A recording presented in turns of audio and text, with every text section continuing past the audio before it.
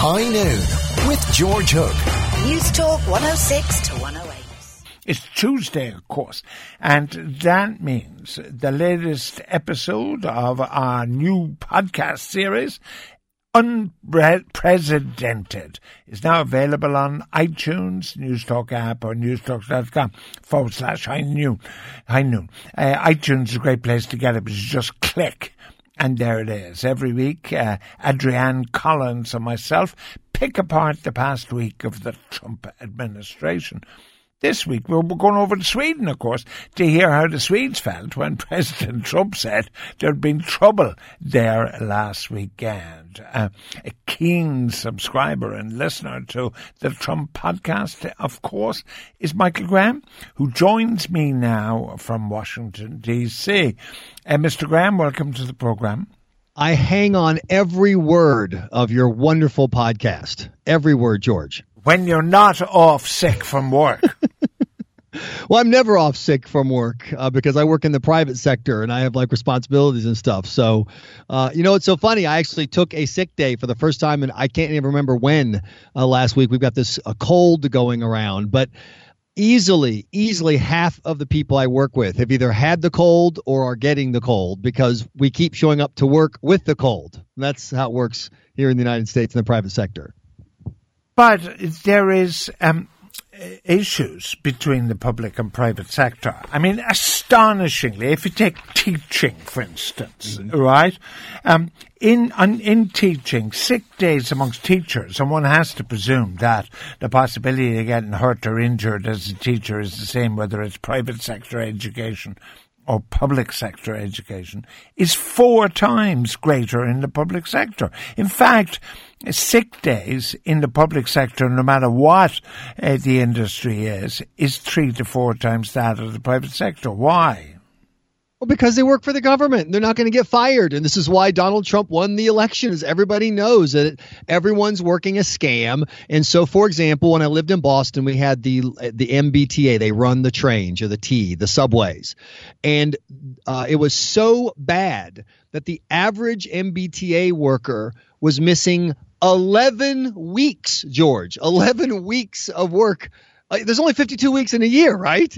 And so it would be a mixture of sick pay and vacation and disability and my mommy's visiting or blah, blah, blah, blah, blah. It is so bad on some of the technical jobs, George, the people who do the mechanical work, that the MBTA had to have 3 employees for every slot. If you wanted a guy to work 8 hours, you had to hire 3 guys. 1 to be out on disability, 1 to be out sick, and 1 to actually show up and work. That doesn't happen in the private sector where you have to actually earn what you make. The American police force is interesting because if they get a pain in their back, it is assumed that it's a workplace injury, right, even though they're overweight. And with typical American humor, it's called the donut disability because he's more likely to have a pain in his back from eating too many donuts.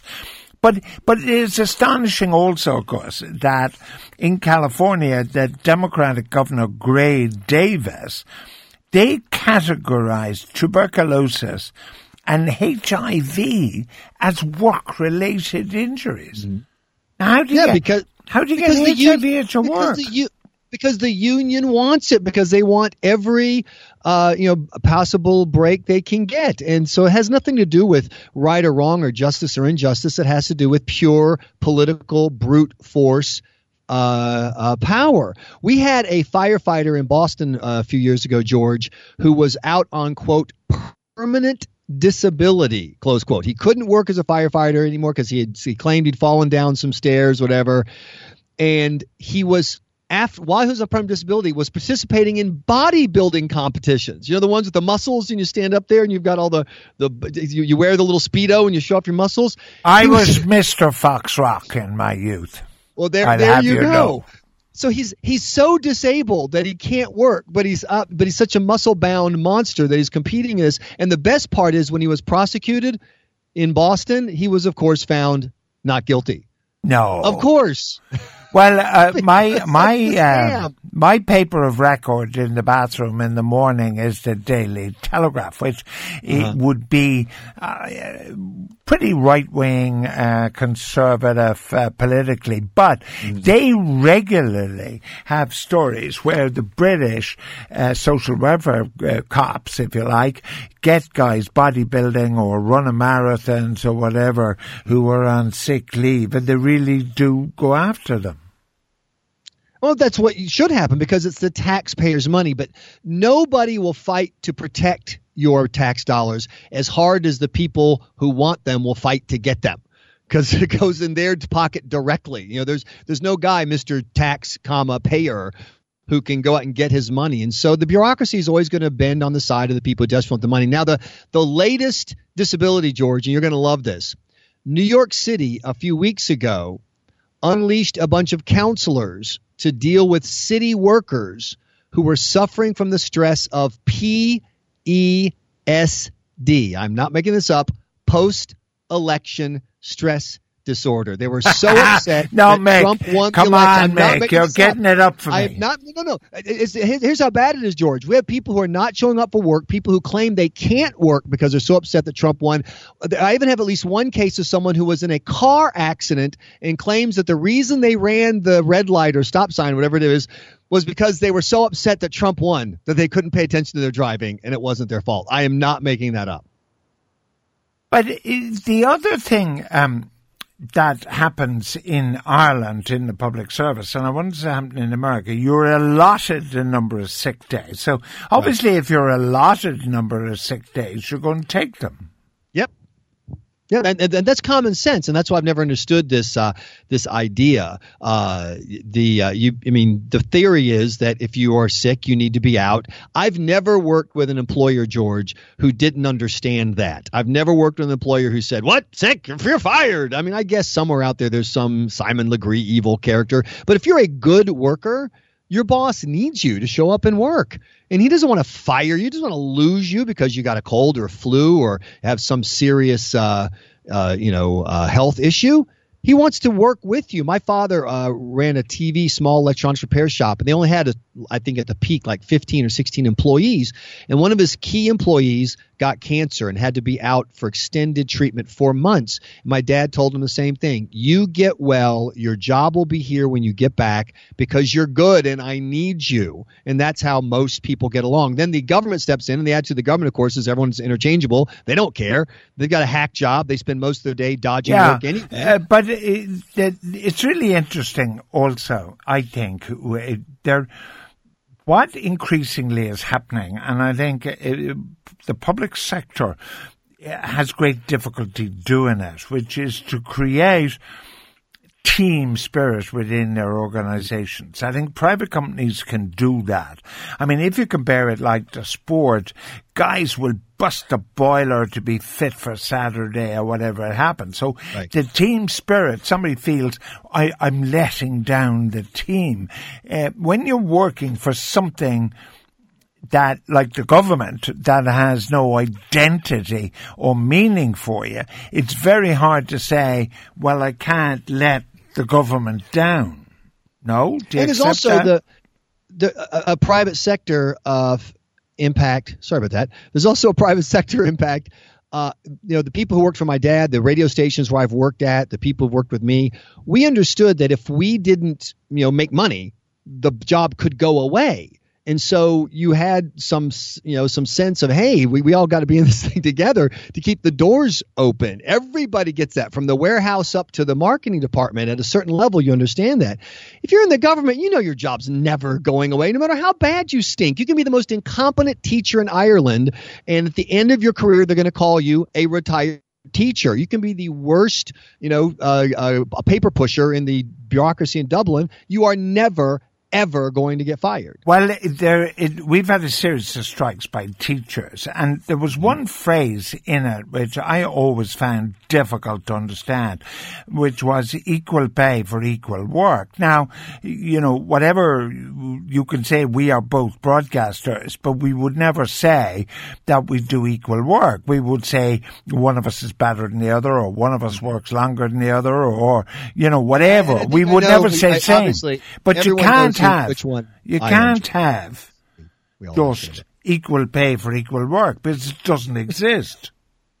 Well, there's also something else. I would be happy to connect teachers' work to their pay if they would let us include the results. If you have a teacher who takes a group of mediocre students, and at the end of the year, those mediocre students are good students, she should get rewarded in a way that a teacher who takes a bunch of great students and ends the year with okay students shouldn't. That's what should happen. But the last people to allow merit pay, the last people to agree to measurements by results are union people. That's why they have unions. So there's no connection whatsoever between what they do and what they get paid. And that's why you have these ridiculous numbers where you are twice as likely to take your maximum sick days if you're a government worker than you are if you do the same job in the private sector. Because in the private sector, there's a connection between performance and result, and in the public sector, there's not.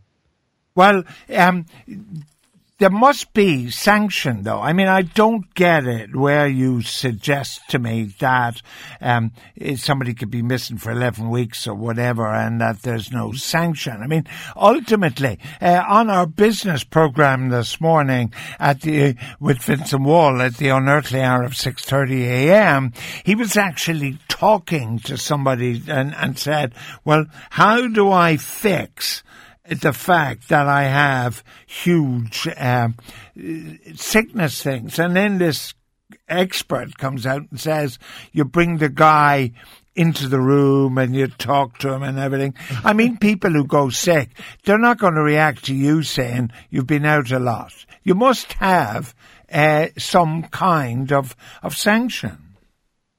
You'd like to think there is, but once again, who's going to hold the government workers responsible? The government's not going to do it, and the taxpayers, the boss, can't get at them because you have this layer of union people and then this layer of politicians who desperately need the unions. And so as a result, for example, in New York City last year, George, there were 16 public school teachers getting paid full time to sit in empty rooms and do nothing, because they are so incompetent or they have some allegation of sexual impropriety that we can't let them in the classroom, but the unions and the rules won't let us fire them. So they get paid full time to do crossword puzzles, chit chat, read, sleep on the floor.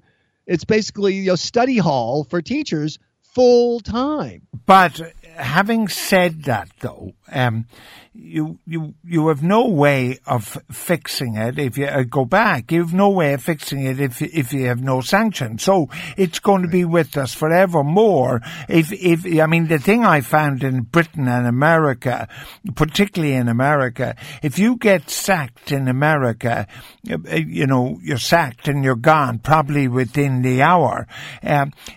First of all, you can't get sacked here, private or public or anything. It's very hard to get sacked. And then the second thing is you get weeks and weeks before you have to go.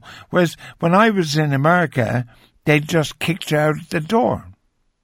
Yeah, because that's how freedom and capitalism and opportunity work. That's how it's supposed to work, but not in the government sector where it's virtually impossible to get fired. And the solution is to give the government less stuff to do. If you want, in the United States, we just had a huge protest up in New England over making the trains private sector, putting the system up for bids, letting a private company run it and make a profit.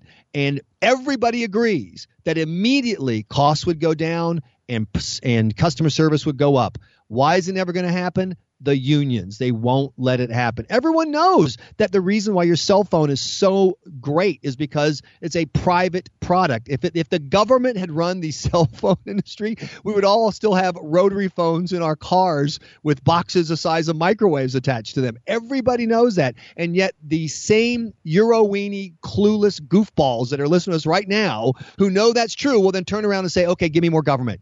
Give me more government programs. Give me more government power. The more power government has, the more it's going to screw up your life. So just don't let it do anything other than what is absolutely necessary. The private sector will educate your kids much better than the government will. The private sector will treat your health needs much better than the public sector will. And we all know it. All right. Take care of yourself and don't get sick. Michael Graham there from Washington, D.C. Coming up next, a good way to pass a university exam might be to get somebody else to write the essay. Apparently, it's happening.